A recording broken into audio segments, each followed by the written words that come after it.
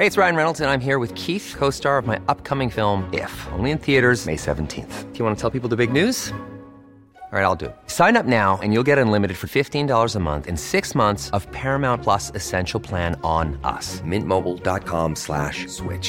Upfront payment of $45 equivalent to $15 per month. Unlimited over 40 gigabytes per month. Face lower speeds. Videos at 480p. Active Mint customers by 531.24 get 6 months of Paramount Plus Essential Plan. Auto renews after 6 months. Offer ends May 31st, 2024. Separate Paramount Plus registration required. Terms and conditions apply if rated PG.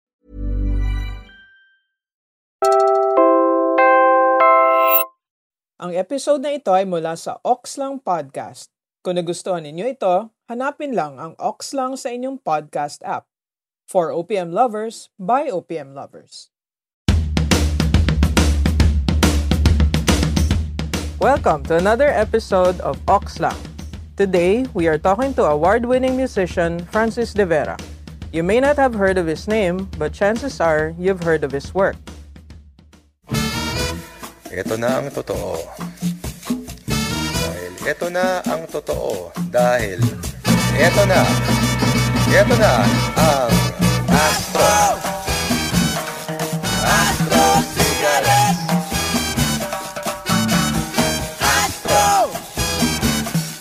Astro Cigarettes.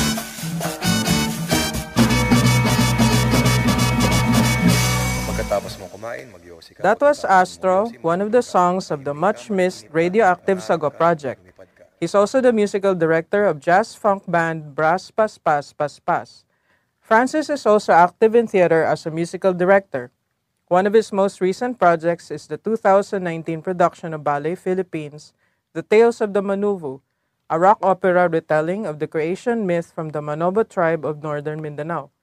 Obviously, Francis wears many hats, and today we wanted to know more about one in particular, that of film score. When you hear the music, you associate with the movie, the title of the movie. So that's how powerful soundtracks are. So how does Francis score a film? In a film process, there's pre-production, the actual shooting, and then the post-production. So you come in the post-prod? Yes. Pero pre-prod pa lang, I go with the director sa meeting. So in that meeting, what is it that you need to know? So in the meeting, they'll give you scripts, so kung ano yung direction ng film, story, para in a nutshell, ano yung mangyayari sa film. So, okay, may idea ka na. Then they have something in mind din with the music. So ikaw, may pwede ka rin i-pitch na something like that. Mag-agree kayo, director. So, habang nagsushoot na sila, pwede ka nang gumawa ng mga, let's say, teams. Ito yung team sa script, ng bida or ng villain, ganun. Okay, so pag dumating na yung tinatawag na final cut ng film na i-edit na, yun yung time na mag-score ka. So, naka-time talaga yung per scenes, per minute, ganun. And then, do you use sample or do you do it live? I do it live. Each day might look different, but what is his personal process when he scores films? I know you do it early in the morning or really late at night, right? Pag horror, ayoko ng late at night, nakakatakot. Pero usually, talaga madaling araw kasi tahimik, walang constructions. Can you do it in one go? Like a 3-hour, 2-hour movie? Minsan may ganun na parang magpapascore, isang gabi na lang. Pero maganda doon, wala na revisions. Francis' music has been featured in many films. The song you heard earlier, Astro, was part of the soundtrack of the 2005 indie film Pinoy Blonde. He also composes original music for films in different genres. If you look at your own body of work, which one are you most proud of, would you say? Baka yung Seclusion na. In 2016, he set the tone for the horror indie film Seclusion, directed by Eric Mati.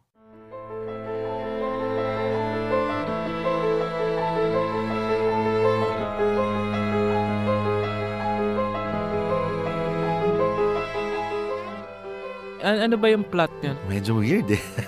It's about conquering your demons. Yung mga deacons kasi ito mga going to the priesthood. So parang final test nila is to survive the night. So the next day will be ordained na eh. So very scary kasi kung ano yung demons sa utak ng deacon, yun yung lumalabas. For example? Yung isa ayaw mamigay ng food or suga pa sa food. Yung isa maniac, ganun. May mga ganun tipo. Yung isa may problema sa parents. During the Metro Manila Film Festival, his composition Dominus Miserere won the Best Original Theme Song.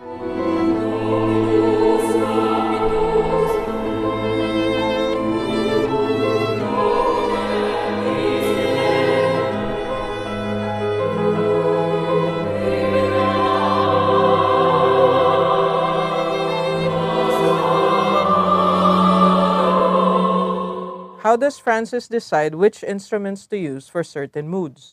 Usually, I create themes or leitmotif sa, let's say, certain characters. Parang sa mga theater din, diba? So, pag dumarating yung character niyan, may tutunog na very particular notes. So one character, one musical instrument. Oo. Characters or moods, depende sa kailangan. Especially for horror. Ano ba yung mga instrument normally ginagamit dyan? I guess not a guitar. Mostly violins, strings, cellos, and then yung choir. Ano ba yung quality ng string that makes it scary? Going back to the psycho sound, no? Even if you've never seen Alfred Hitchcock's 1960 film Psycho, you probably know that iconic shower scene. Parang associated na kagad yung screeching, eerie na violin to horror or suspense. Seclusion wasn't the first time Francis collaborated with Eric Maty. In 2009, he composed music for The Arrival. The film follows Leo, a young, lonely man in Manila. He left his stagnating home life and day job to look for a house and a woman that he kept seeing in his dreams. For Francis, composing for the film was challenging and creatively demanding.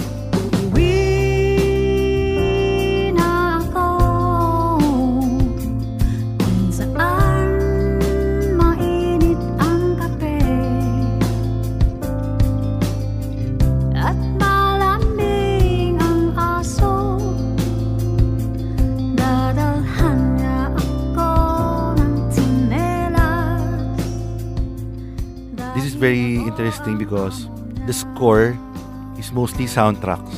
We chose different singers like Noel Cabangon, Joy Ayala, Rico J. Puno, and then we made songs particularly for certain scenes. So all original? Yes. You wrote all of that? Kasama ko si Lourdes sa lyrics. Hindi ako magaling sa lyrics. He's referring to Lourdes de Vera, poet and vocalist of Radioactive Sago Project, and also his brother. I have to record each songs. Kasi pag sa score, pwede mo lang gawin sa keyboard eh. Ito, per song, re-record namin sa studio. Saka namin isa-spot dun sa scene. So ilan yun? Parang 8 full songs to So I have a band ready. Tas halos isang buwan kami nag-record. Almost took me a month. So when you say you have to have a band, that means you have to write the music for each instrument I have there, to write right? the music score sa music sheet. For each one? Yes. Tapos gagawa pa ako ng study na sa computer para lang matest lang din muna ng director para ma-approve before recording it. So parang doble trabaho. But it was fun. Francis also had fun with the 2016 comedy indie film Patay na si Jesus. It's the name of the husband. So hindi naman siya blasphemous. Sige na lang taanik, ha, ha, ha, katawa. Ha, ha, ha, asula. It's a dysfunctional family. They have to go to a trip for the husband's funeral. So adventures along the way. Parang siya Little Miss Sunshine. Yes, actually. So kung strings ang sa horror, What was your main instrument here in Patay na si Jesus? Yung mga horn, mga bassoon, trombone. Ganyan. So yun yung parang associated with comedy films actually. Mga animations. for Francis, movies, shows, and plays are meant to be listened to, not just watched. And so I asked him, what are some of the most iconic Filipino soundtracks for you? Here's to the old times and the best of new ones. Here's to our song of glee. Bottom away from illusions to realities. Hoping to wait. The first song is from the 1984 movie Baguettes. Baguettes tells the story of 5 teenage boys going through a lot of firsts in their final year of high school. The movie starred veteran actors like Luz Valdez and Rosemary Hill, and up-and-coming ones like Aga Mulak and Herbert Bautista. So what made the Baguettes soundtrack special? Yung theme song is called Growing Up by Gary Valenciano. Parang era ko kasi siya na very personal to me. Na. Parang yun yung TGIS. Sorry. Gimmick, parang coming of age yan. Hindi ko lang maalala if it was written after the movie or it was written for the movie. Feeling ko for the movie Kasi nagkaroon ng album, just bagets lang. Tapos nandun yung growing up. I'm growing up, getting down. Thank God reality came around. Not just waiting for the big break, expecting the sun to shine. It doesn't shine all the time. And then the next one. Limong lagat, pag may babaeng dumaan, lalo na pag maganda ang katawan, at saka nakakalokong tingnan. Kaming lahat ay binata pa naman, wala kaming mga asawa at nobya, hindi pa rin naman kami pumapalya. Pero ito medyo mababaw, yung sitcom dati na Palibasa Lalaki. When you hear the song by Hagibis, yung Katawan, you associate the song dun sa sitcom. Katawan, katawan, katawan, katawan, oh, katawan. For an hour every Tuesday from 1987 to 1998, we caught up with a household of rowdy men and their gin-drinking landlady, as the show's writer Jose Javier Reyes described it. Pero yun dati sa emblematic of a soundtrack. Kasi nauna yung kanta eh. Yes. Hagibis released Katawan nearly 2 decades before Palibhasa Lalaki. But for Francis, he will always associate it with Richard Gomez, Joey Marquez, Jan Estrada, and Carmina Villarroel. I think it was one of those big sitcoms that launched or relaunched ABS-CBN after it resumed operations in 1986 after the EDSA revolution. Katawan, katawan, katawan, katawan, oh, katawan. Katawan, ingatan ang inyong katawan. Katawan, ingatan ang inyong katawan. Let's move to the third one.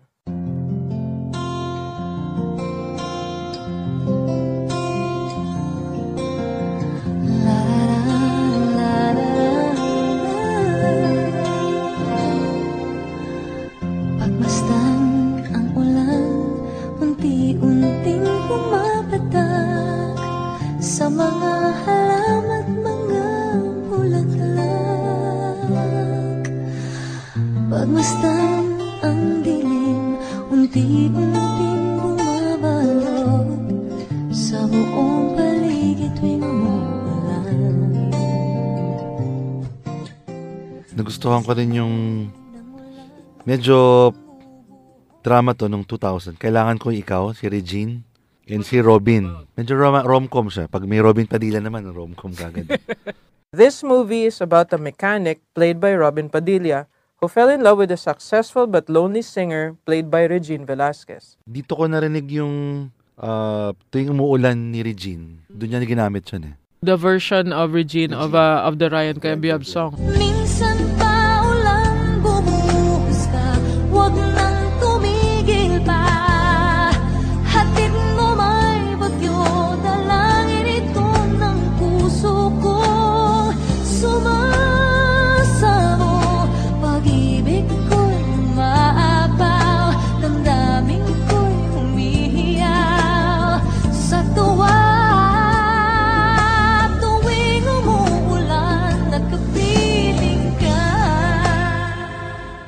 Ryan Cayabyab wrote the song for Basil Valdez in 1980. In 2018, he described Regine's version as mesmerizing in a Facebook post. Tapos, may kanta yung Apo dito, yung Suntok sa Buwan. Ginawa naman ni Ellie Buendia. So, very interesting yung soundtrack nun.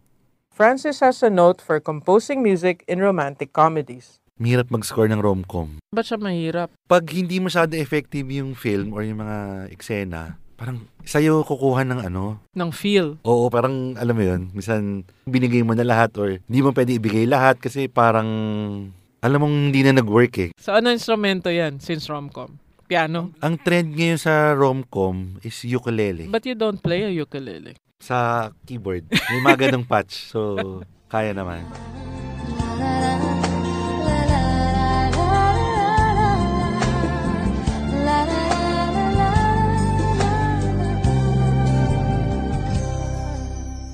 And now, something a little bit more recent.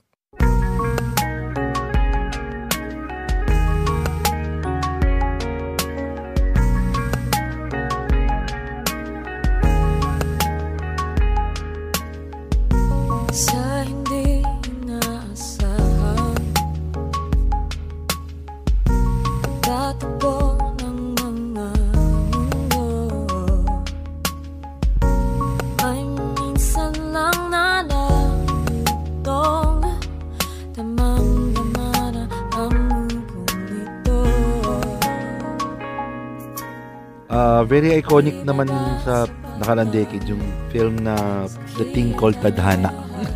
Okay.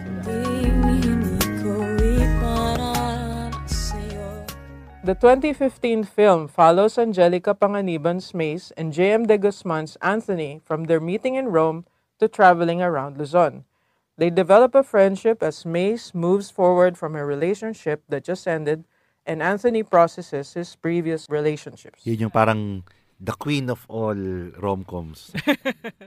Why do you think it was nicely done? What made it a great movie? Game changer siya na parang before sunset na film, puro usap lang. So parang in-apply nung director, parang first time ganun yung isang drama or romantic comedy na film. So na-associate din yung film dun sa song. And then na-promote din yung places sa Philippines, Sagada, Baguio, ganun. Actually, kaya sumikat yung Sagada eh. Oo nga. Di ba yung sa clouds? Di ba sabihin, hindi mo maamin, ipaubaya lang bato sa hangin. Huwag mo ikatakot ang bulong ng damdamin mo. Naririto ako't nakikinig sa'yo.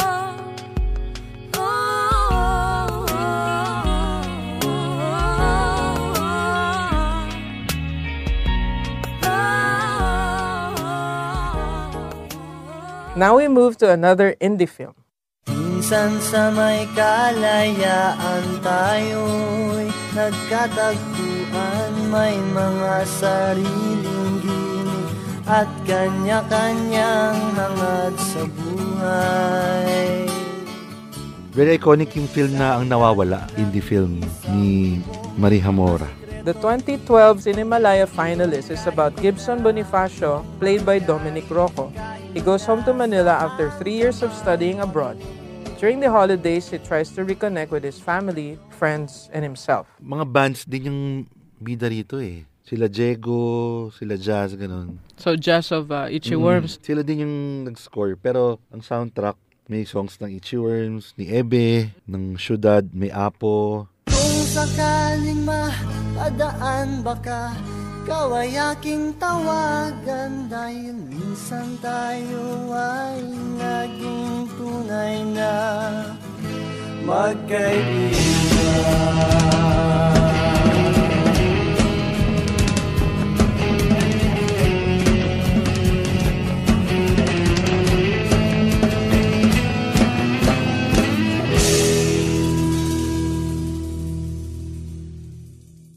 And those were France's favorite OPM soundtracks. Pero teka muna, ano nga ba ang pinagkaiba ng soundtrack at score? Soundtracks are usually pre-existing songs put into films like Saturday Night Fever. You have disco songs there. Ang film score kasi, it's basically original music composed for that certain film. Yung score kasi, mostly instrumentals naman siya. So, made up of musical cues to produce a film score. Parang gano'n. So, mostly mga pianos lang, violins. If you've watched old films, Western or Filipino, you might have noticed that the scores sounded different. How has the process changed? During the old times, they need to write it and the orchestra will play it. Imagine the animation before. The chase scenes, yung mga yun. Sobrang grabe. Bawat takbo nun, Sinusulat? talagang nakaredy yung composer and then yung orchestra. So, dapat sync lagi yun sa screen. Nung early 2000, hindi pa masyado digital yung workstation. Nakapag-work pa ako sa LVN Studio, dun sa may Pitwasan. So, nagsuscore kami dun sa malaking screen. So, dinala namin yung keyboard. So, okay, record. Stop, gano'n. So, you have to go to the studio, literally, para mag-compose. Parang live accompaniment in a way. Pero inire-record ng engineer yung gagawin mo. Pero ngayon, pwede ka nang mag-work sa bahay. Bibigyan ka lang ng copy ng film. And then, kahit nga laptop, pwede na dyan eh. So, mas madali ngayon kaysa dati. Okay. Parang daya, no? Oo nga eh. Dati kasi parang kailangan mo ng full orchestra to score a film. Now you don't? Hindi na eh. Is it because of the expense? Yes. So, is that why the films before had better music? I can say yes. They mixed the live and computer music. Well, actually, tunog-wise, mas rich na yung sound ngayon. Pero You before, mean with the Yes. with the use of a computer? yes. Pero before kasi mas mararamdaman mo yung organic na sound and music. Very warm. So what separates a good film score from a bad one? May nag-quote dati na if you notice the music in the film, it's not an effective score. Dapat hindi mo siya naman na-notice daw. Otherwise, parang ino-overpower niya yung scenes or yung acting. How do you make that balance or strike that balance between not being noticed and being noticed? Ang natutunan ko, when someone's talking, either mag-drone ka lang or mag-sustain or sobrang hina. And then if they stop talking, pwede ka na mag-take off ulit. Notice sa mga TV series, di ba? Kumakain lang yung mag-ina. Di ba? Ganun yung scoring nila eh. Kasi pag sa TV kasi mabibilis eh. Hindi na, lagay na yung music, lagay na yung, okay, play, ganun. So, sa movie, medyo dapat hindi ganun. So, balance. And then, the use of minimal chords, yun yung gusto ko kay Hans Zimmer. Konting notes lang para may konting recall din. And then, kasi pag maraming notes, ang tendency ng listener, hahanapin yung notes na yun. O pupunta yung notes doon So, wala ka na doon sa visuals. As much as Francis enjoys film scoring, nothing can replace his love for live performance. Yung band ko naman ngayon is called Brass Pass Pass Pass Pass.